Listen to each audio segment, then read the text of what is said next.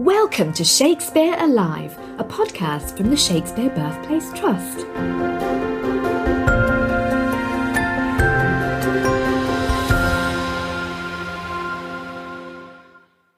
Hello, welcome to Shakespeare Alive. My name's Angela and we're joined in this episode by actor Freddie Fox, whose work includes the popular television series, Multiple, Year of the Rabbit, Cucumber, Parade's End, The Mystery of Edwin Drood, The Pursuit of Love. He played notorious murderer Jeremy Bamber in the award-winning series White House Farm in 2020. And on the big screen, he's played Louis XIII in The Three Musketeers, President of the Riot Club in the film adaptation of Laura Wade's play Posh, and he can be seen in blockbusters King Arthur, Legend of the Sword, and the 2015 film Victor Frankenstein, and in 2022's Mrs. Harris Goes to Paris. And this is by no means an exhaustive list. Freddie took to the other side of the camera for his directorial debut in 2018 with his short film Hero, which he co-wrote and produced, for which he won the Directorial Discovery Award Grand Prize at the Rhode Island International Film Festival. So hailing from what I suspect might be Britain's most beloved theatrical family, Freddie is a remarkably gifted stage performer. He's played all over the country in musicals as well as drama from Shakespeare to Stoppard. His award-winning performance as Romeo at the Sheffield Crucible in 2015 helped a great deal when he found himself, at very short notice, replacing two injured Romeos in Kenneth Branagh's 2016 production. And most recently, Freddie starred as the Prince of Denmark in Tom Littler's 2022 staging of Hamlet for the Guildford Shakespeare Company. Hello, Freddie. It is wonderful to have you on Shakespeare Alive. Thank you so much for joining us. Thank you for having me. I'm very, very grateful. What was your route to Shakespeare, Freddie? Well, my route to Shakespeare, I mean, of course, for most young people in England, it comes through school and you learn the plays and you read some of the plays and you do some sort of elementary study on them. And so I suppose, I mean, that's where, I started reading them, but it wasn't really my route to Shakespeare. My route to Shakespeare was sort of more, slightly more off the beaten track and a bit more organic than that and less forced, because I come from this a family of actors, and my dad has played so many parts, and so has my mother. But my dad particularly has this extraordinarily retentive memory. Even now, he's got a sponge of a mind for words, and he would sort of religiously, really, just speak out sections and speeches of Shakespeare that fitted whatever moment he was doing, whether it be doing a bit of gardening and talking about the plants and goes into the Good Duke speech from As You Like It in the Woods, or, whether he's, railing against some mad politician, then he starts to, quote bits of Polonius or whatever. That was where the poetry began to meet real life. And it was quite annoying sometimes. I would just go, oh, can you just not talk in Shakespeare? Can you just answer me, please? And I still do that now. But it was nonetheless there in the cosmos all around me. And so the school bit happened and it was kind of dry and a bit dull, and I didn't really pay a great deal of attention to it then. But when it came to being offered to play Romeo the first time I did it, a lot of the speeches and a lot of the play was already in me from those early days with Dad. And I went, oh, this is extraordinary. And I went off on a trip to Verona with my agent. We went on holiday, and my agent brought loads of essays for me to read about the play, and gave me a book of the sonnets, and we just sort of sat by the pool and were just sort of going through all of this stuff. And I started writing my own sort of very bad sonnets. And then I went, oh, it's all linking back to those early days around the kitchen table with Dad. And now it started to become a passion, a true passion for me. So that really was my route into Shakespeare. What a wonderful route to Shakespeare, Freddie. I love your phrase, it's part of the cosmos for you. That's extraordinary. And when you came to Romeo, was that at the Sheffield Crucible where you played Romeo first? And what age were you? I think I was 25 or 24, 25, I think maybe. And what was the experience of playing Romeo actually like? I mean, was he, the way he spoke and the way you performed him and then embodied him the first time round, was it what you were expecting, or was there something in the language or the play that was maybe a little surprising or unexpected? I mean, less so with Hamlet because he's famously intelligent. But I was surprised by Romeo's intelligence. I think a lot of the time he's thought of as being a bit of a kind of, star-crossed and sort of dull-brained lover. And he's far, far from that. He's madly in love and obsessive, but he's also so quick and so fleet of foot, both in his body and in his mind. And I was quite glad that I was starting to write out my own poems in meter, because it got the intelligence of the grammatical structure into my body before I started performing it. I can imagine. And do you write now as well? Do you continue to write? I do. I have sort of phases of being very loquacious with my poems, and they sort of they'll come 5 or tumble out in a torrent of about a week or 2 weeks, and then I won't write any for 2 years. So I'm currently in the doldrums. I haven't written any for a while. What's your poetic style? Are you a form person, or are you more of a sort of rhythm, language? I mean, is there something that your poetry, is there a category that it falls into? I suppose sort of I'm slightly sentimental, and I like rhyme, and I like rhyme within lines and things. I like the poems of E. Cummings. I like the poems of the sort of bucolic poets, English poets that write about the English countryside. So I those are the kind of things I like to write about, which is really cliched, and I'm not very good, but it gives me pleasure, and I write a lot about where I'm from, which is Dorset. I write a lot about my relationship with my father and my parents, and I suppose trying to encapsulate the way I feel about the world within little poems, and that allows me to meditate on where I am in my life at this particular point. Well, and also being an amateur, you don't have any pressure of having to publish anything. You're never going to be I'm never going to be good. So I'll just continue to write. It's like me taking photographs. I love taking photographs. I have been obsessive about it for years, and shooting on film and going to places in the world that I just really want to remember. And I go, oh no, I know where I am in my life at the moment. I think I know. So it's like therapy in a way. I can imagine. And then obviously it becomes a record, doesn't it, for you to reflect on years after, if you want to do that as well. Yeah. Wow. So, and I hate journaling. I can't do that. It's my kind of form of journaling. You played Romeo at the Sheffield Crucible, and I know that you were asked to step in as Romeo as well for Kenneth Branagh's production of Romeo and Juliet. So can you tell us the story there? The story there is I'd finished doing the play, the Sheffield Crucible production about a year and a bit earlier. I'd wanted to play Romeo with one of my dear friends, Lily James, who we talked about doing it in Sheffield together. And then she got some massive film and I was left Julietless. And then thanks to Daniel Evans, and our lovely director, Jonathan Humphreys, they met Mordebeth Clark, who then ended up being the most amazing Juliet. So then we did that. And then I put it to bed, and I was in Dorset with my family, and I was in our local town where I never get any phone signal. And my phone went off in my pocket. And I thought, who can that be? And it was my agent. And she said, Lily said that both Romeos had gone down. Do I still remember the lines? And if I do, would I allow her to call Ken Branagh and say, look, we've solved the problem, so you don't have to go dark for weeks or whatever it is, or come up with, Ken Branagh having to go on himself and read it off a script or whatever. And Lily, of course, there was a kind of joyous delight between the two of us that this, dream we'd had since we were at drama school together might actually come to pass. And so we both got very, very, very, very excited. And I went back home And fortunately, coming from an acting household, there was a copy of the play at home. So I looked through the play and I was like, oh God, I can't remember this a year later.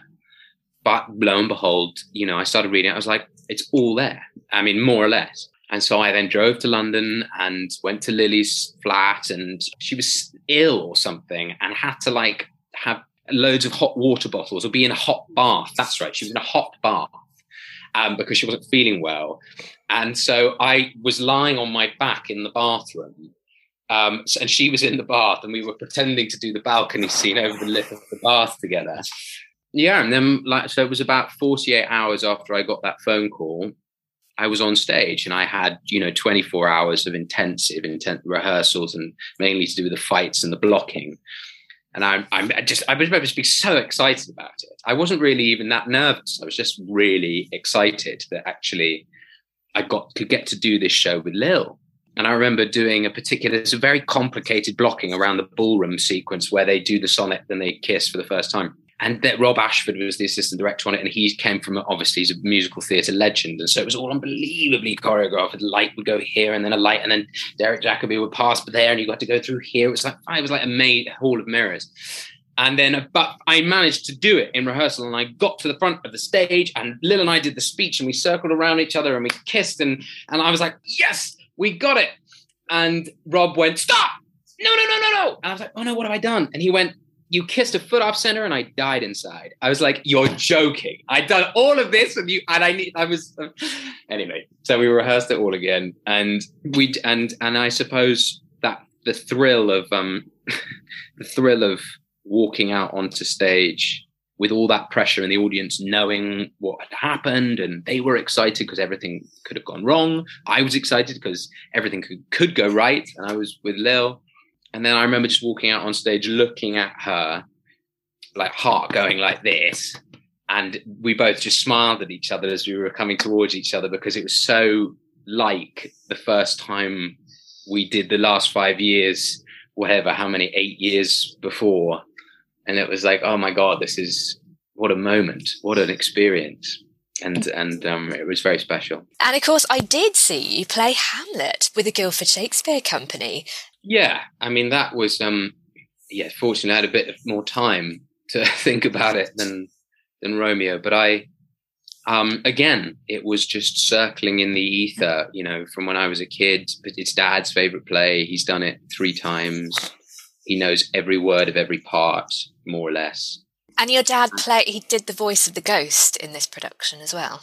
Yeah, Tom, our director, said, I think I want the ghost to be a voice. I don't want him to be a physical person. And that chimed with my feelings about it, because I didn't really go in planning anything to do with this Hamlet or to make my Hamlet different per se.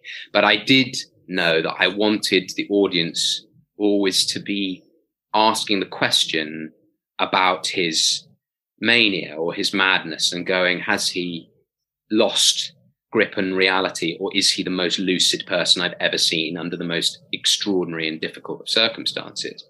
So I wanted him to be going from one moment into being like a 12-year-old with his mum to being like a sort of a despot king himself, within the space of a sentence or two. And so I thought it would help very much to have the ghost as a disembodied ghost, not least because the space offers so much in that respect, being in a church, and the voice of spirits being very much a part of that, literally the woodwork of the building. But also that when he sees the ghost in his mother's closet the second time and is completely paralyzed with fear, that you as an audience are going, oh God, maybe he is totally mad because there is nothing there. And so I think that lent itself really well to that. And of course, seemed pretty obvious, a choice to ask Dad to do it. And Tom was very on board with that idea. And watching him record it was incredibly moving. He's a master of his craft, but he was nonetheless nervous about doing it. He wanted it to be just right, and he was great. Well, he certainly was great to listen to. And of course, you've performed with your father as well, because I saw you both in An Ideal Husband, where you were playing Lord Goring. And of course, Edward Fox was playing your father. Yeah. So it must have been quite a fun experience. We're really milking it. It is a fun experience. It's very rare to have a working relationship with your parents. And I've had a working relationship, with my mum a bit, and on radio, and with my sister doing readings of things. And but with dad, maybe it's a father-son thing. I really wanted that experience, and he's always been a very generous parent, which, not all actors necessarily are. And, there's always ego involved, and it's because how could it not be? You need to get up on stage and perform in front of hundreds of people. But he was always so deferential to my ideas, and would always listen, and would never, impose himself on things I wanted to do. And whenever we disagreed, we'd kind of rib each other and tease each other about it, which is very much the relationship in that play. And I remember us laughing a lot. We would laugh a lot together. And I'm so glad I've had that in my life. We're just going to pause for a quick break. We really appreciate your support for Shakespeare Alive, and we'd love to hear from you about how you're enjoying our podcast. So please complete our survey by visiting shakespeare.org.uk/future. You can also leave us a review on Apple Podcasts or on your usual podcast platform. Why not join the conversation on social media by using #ShakespeareAlive? And we hope that you enjoy the rest of this episode.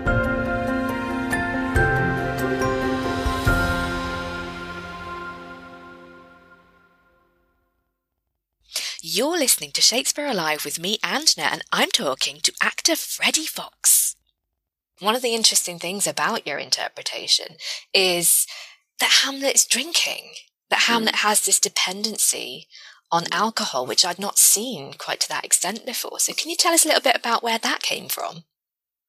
I was just sitting on the train. Well, I worked a lot on the train because we had these journeys into Guildford every day and back at night, and I was just, my script was just like covered in notes. You could barely see the original words. And I just one day thought, what if he was an alcoholic? It would make a lot of sense of why he's able to be such a bit, a sort of catty bitch at the beginning of the show. His tongue is loose, and his inhibitions are totally disappeared because he's drunk. And then it would also give him a more satisfying arc to going from this drunk person who has no control and is unable to sort of bring anything together, to suddenly being given this amazing slap by the ghost and going, oh my God, I've got to get my shit together and give up this dependency, which I'm just fusting in.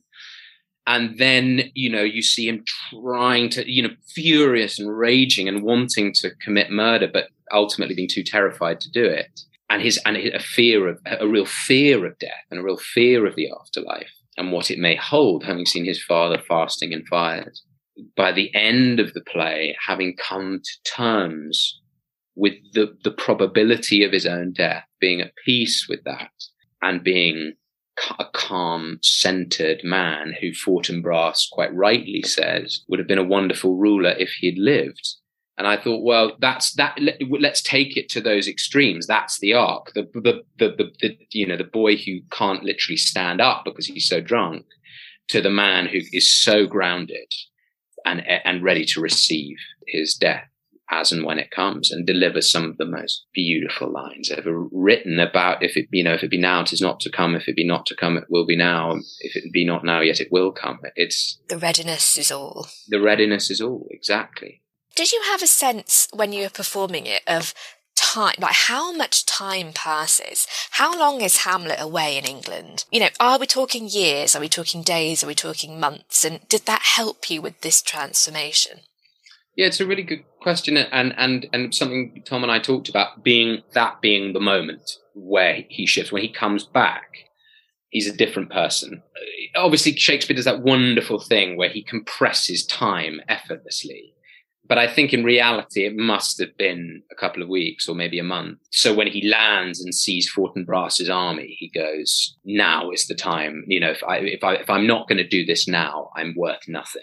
So I think probably enough time has to pass, both where he is almost killed by Rosencrantz and Guildenstern and is able to dispatch them, then is almost killed by these pirates and is able to become close to them, really confront death and how close in a sliding doors sense, how close he was to coming that way, and then going, doesn't matter when it comes, I'm ready for it. So whether it be 2 weeks or a month, I can't really remember, but something like that.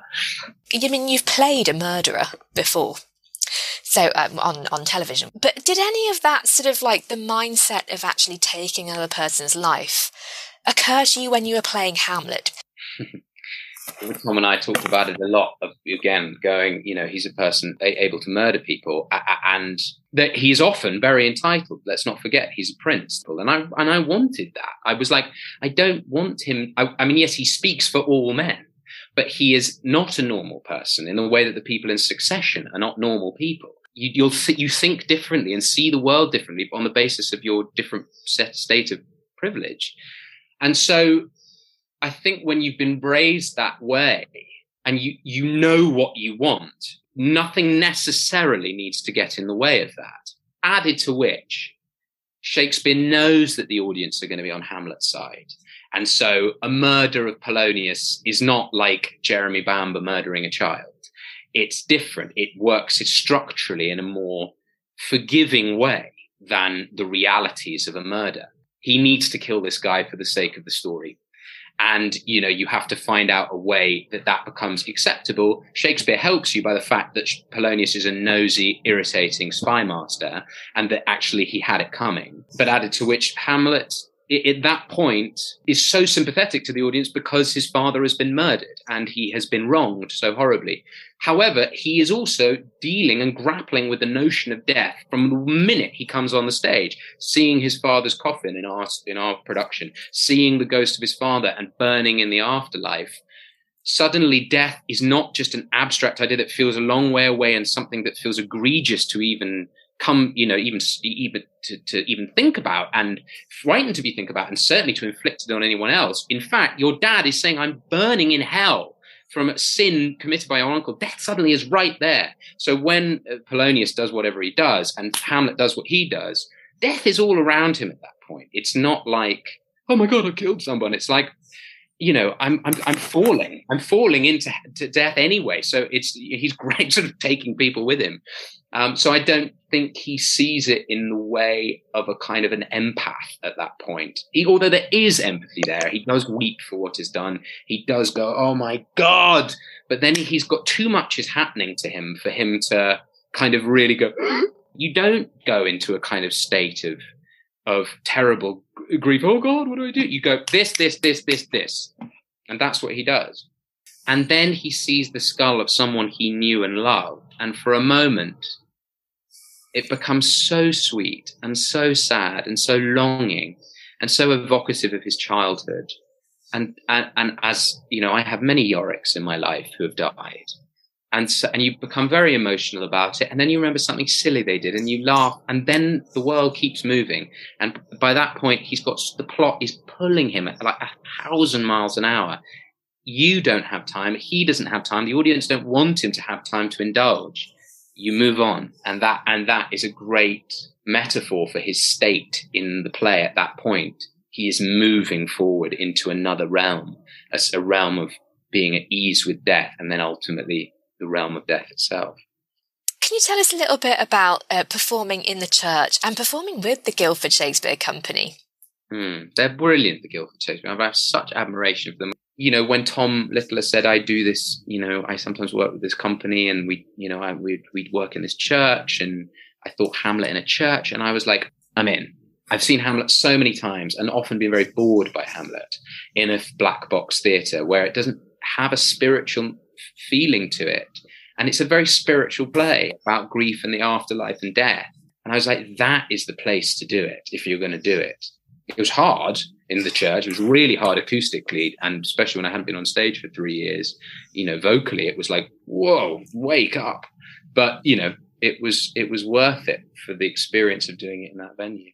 Is there a particular play or is there a character that you want to perform?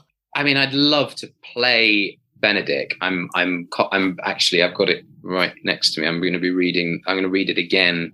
But again, it has a wonderful relationship at the center of it, which is both funny and sparring and also very beautiful and moving. And I think that would suit me, that my natural kind of won't as an actor and as a person, is, you know, as I say, trying to find the funny and the naughty and the playful. And I think he is all of those things. I think it's a wonderful play. And I still remember, I saw it at Salisbury Playhouse or somewhere like that ages ago. And I remember loving the Benedict then. And I could only have been about 10 or 12. But I thought, oh, he's funny. I'd love to play Henry V or Hal, perhaps. I'd like to do a lot of Shakespeare. I'd love to. I think it suits me, and I like making it not difficult to understand. I hear a lot of actors go, "Oh, it's just too difficult," and I'm like, "It isn't." I get worried about it. I go, "Oh God, it's going to be really hard," and it is hard. Yes, it is. It is, but it's a worthy fight. You then look at you read the play, and you go, "Oh, this isn't as hard as I thought. This is just." You know, this is just going to be a great challenge. And the sooner I get it in my body and my mouth, I can start to play with it and open it up. And then an audience won't find it difficult to understand. And hopefully then some people in that audience will go, oh, that meant something to me. And I think there's so much easily available entertainment on TV, particularly, that I think I want to try and do stuff that's a little bit more, I don't know, a bit trickier, but a bit just make you feel like you've gone a distance and it was worth it at the end of it. You know, teaches you something. I mean, the words, the Good Duke speech, and As You Like It, I can listen to Dad say that again and again, and it's so true about where we are in the world now, let alone 500 years ago, and what we're missing about our observance of nature and the way the natural world moves and changes around us and how in need of us it is now. It's as true now, more true now than it was when he wrote it. And I just sort of think that's the stuff worth grappling with, you know. Would that be, I mean, do you imagine doing these things in theatres rather than, you know, to a camera? Yeah, definitely. I mean, yeah, it's great to see a good Shakespeare on screen. Sometimes there have been some good ones. It's not meant to be there. It's meant to be on stage. It's always at its best on stage because he's constantly talking to the audience, literally talking right to them. And yeah, you can look down a camera, but you know a million people are seeing this. You want to feel like you're the only person he's talking to at that moment. It's meant to be in the theatre, and that's what I want to do. And it's where it's hardest, and so consequently where it's most worth doing it. But when we think about Shakespeare now, what do you think his value is to us and to the next generation? Is of limitless value. I think probably the gift he's given this nation and the world, I can't think really of any single one individual that's probably given something that is more innately good. I mean, there are extraordinary inventions that people have come up with, like the internet or chemotherapy or whatever, but all those things, extraordinary and life-changing and wonderful though they are, have a dark side to them as well. They have pain, they have anxiety, they have just simply a darker edge. There is no shadow side to the works of Shakespeare, and they tell you so much about the world we live in and the world we're going to live in. If we pay more attention to him, I'd love to think that the generations as we go on pay more attention to his wisdom, because they will in turn become wiser. And I'm on a journey with it myself, and I'm still quite near the beginning. I should be further along, really. But anyway, I'm on it, and I'm really happy to be on it. And as I say, he addresses every subject you can imagine and writes the best poetry about it to help one understand it. Whether it be the works of despots like, you know, Vladimir Putin, or the interpersonal difficulties of couples like in Much Ado, or dealing with people you don't understand like Jeremy Bamber, that happened, and you know it does with Iago, or you dealing with our relationship to the natural world, which is in all of his plays, but certainly in As You Like It and Cymbeline, it's all there. And so I think further generations will always take from it if they're interested, and they will always be there, and they should rightly be lauded as one of the great treasures of the human world. And bad productions, of which there are many, aside, you know, that's okay. We should all be trying to find a way into them. And sometimes you'll sit down in front of Mark Rylance doing Twelfth Night, and cry with laughter and think, oh, this play could have been written 10 years ago, and go, oh my God, it's that good. And then it makes, 5 difficult, boring productions worth it going back to the next one. What would you say we should be collecting, or what would you deposit in our collection if it could be anything in the world? Oh, wow. I mean, I think obviously, and you do it. I've been looking at your museum online, that children's voices about what the stories, even just the basic archetypes of the stories mean to them, is really powerful, because you see it being inculcated into young minds and being able to help them frame their own views on the world they live in. And that's beautiful, because there's no better templates than these Shakespearean stories to start grappling with, the bigger questions of life.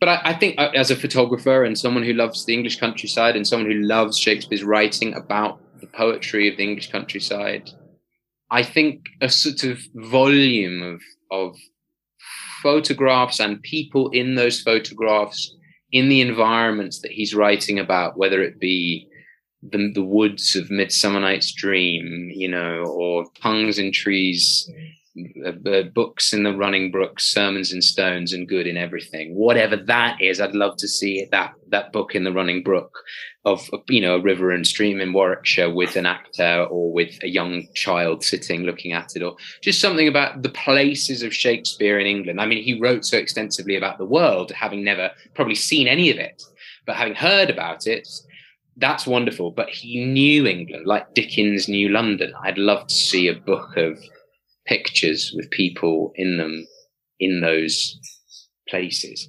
Well, one day maybe we can make that happen. Yeah. When you were looking at the stuff in our museum, Freddie, was there anything that stood out to you? Was there anything that you thought, oh, I really like that?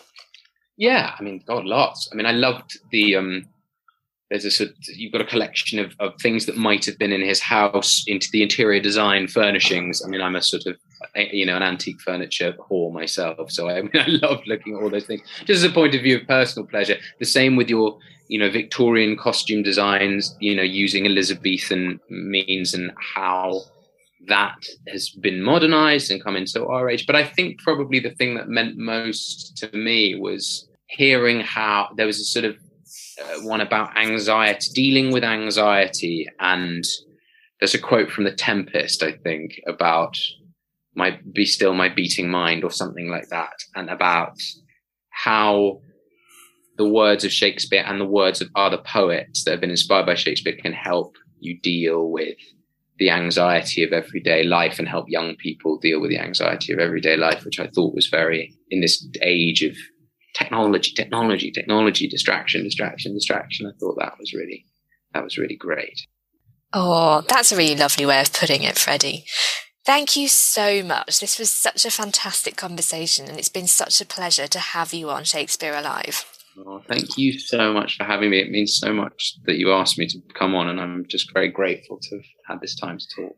Thank you for joining us on our 4th outing of Shakespeare Alive. If you've enjoyed this series, please head over to our survey and leave us some comments and feedback. We'd really appreciate it.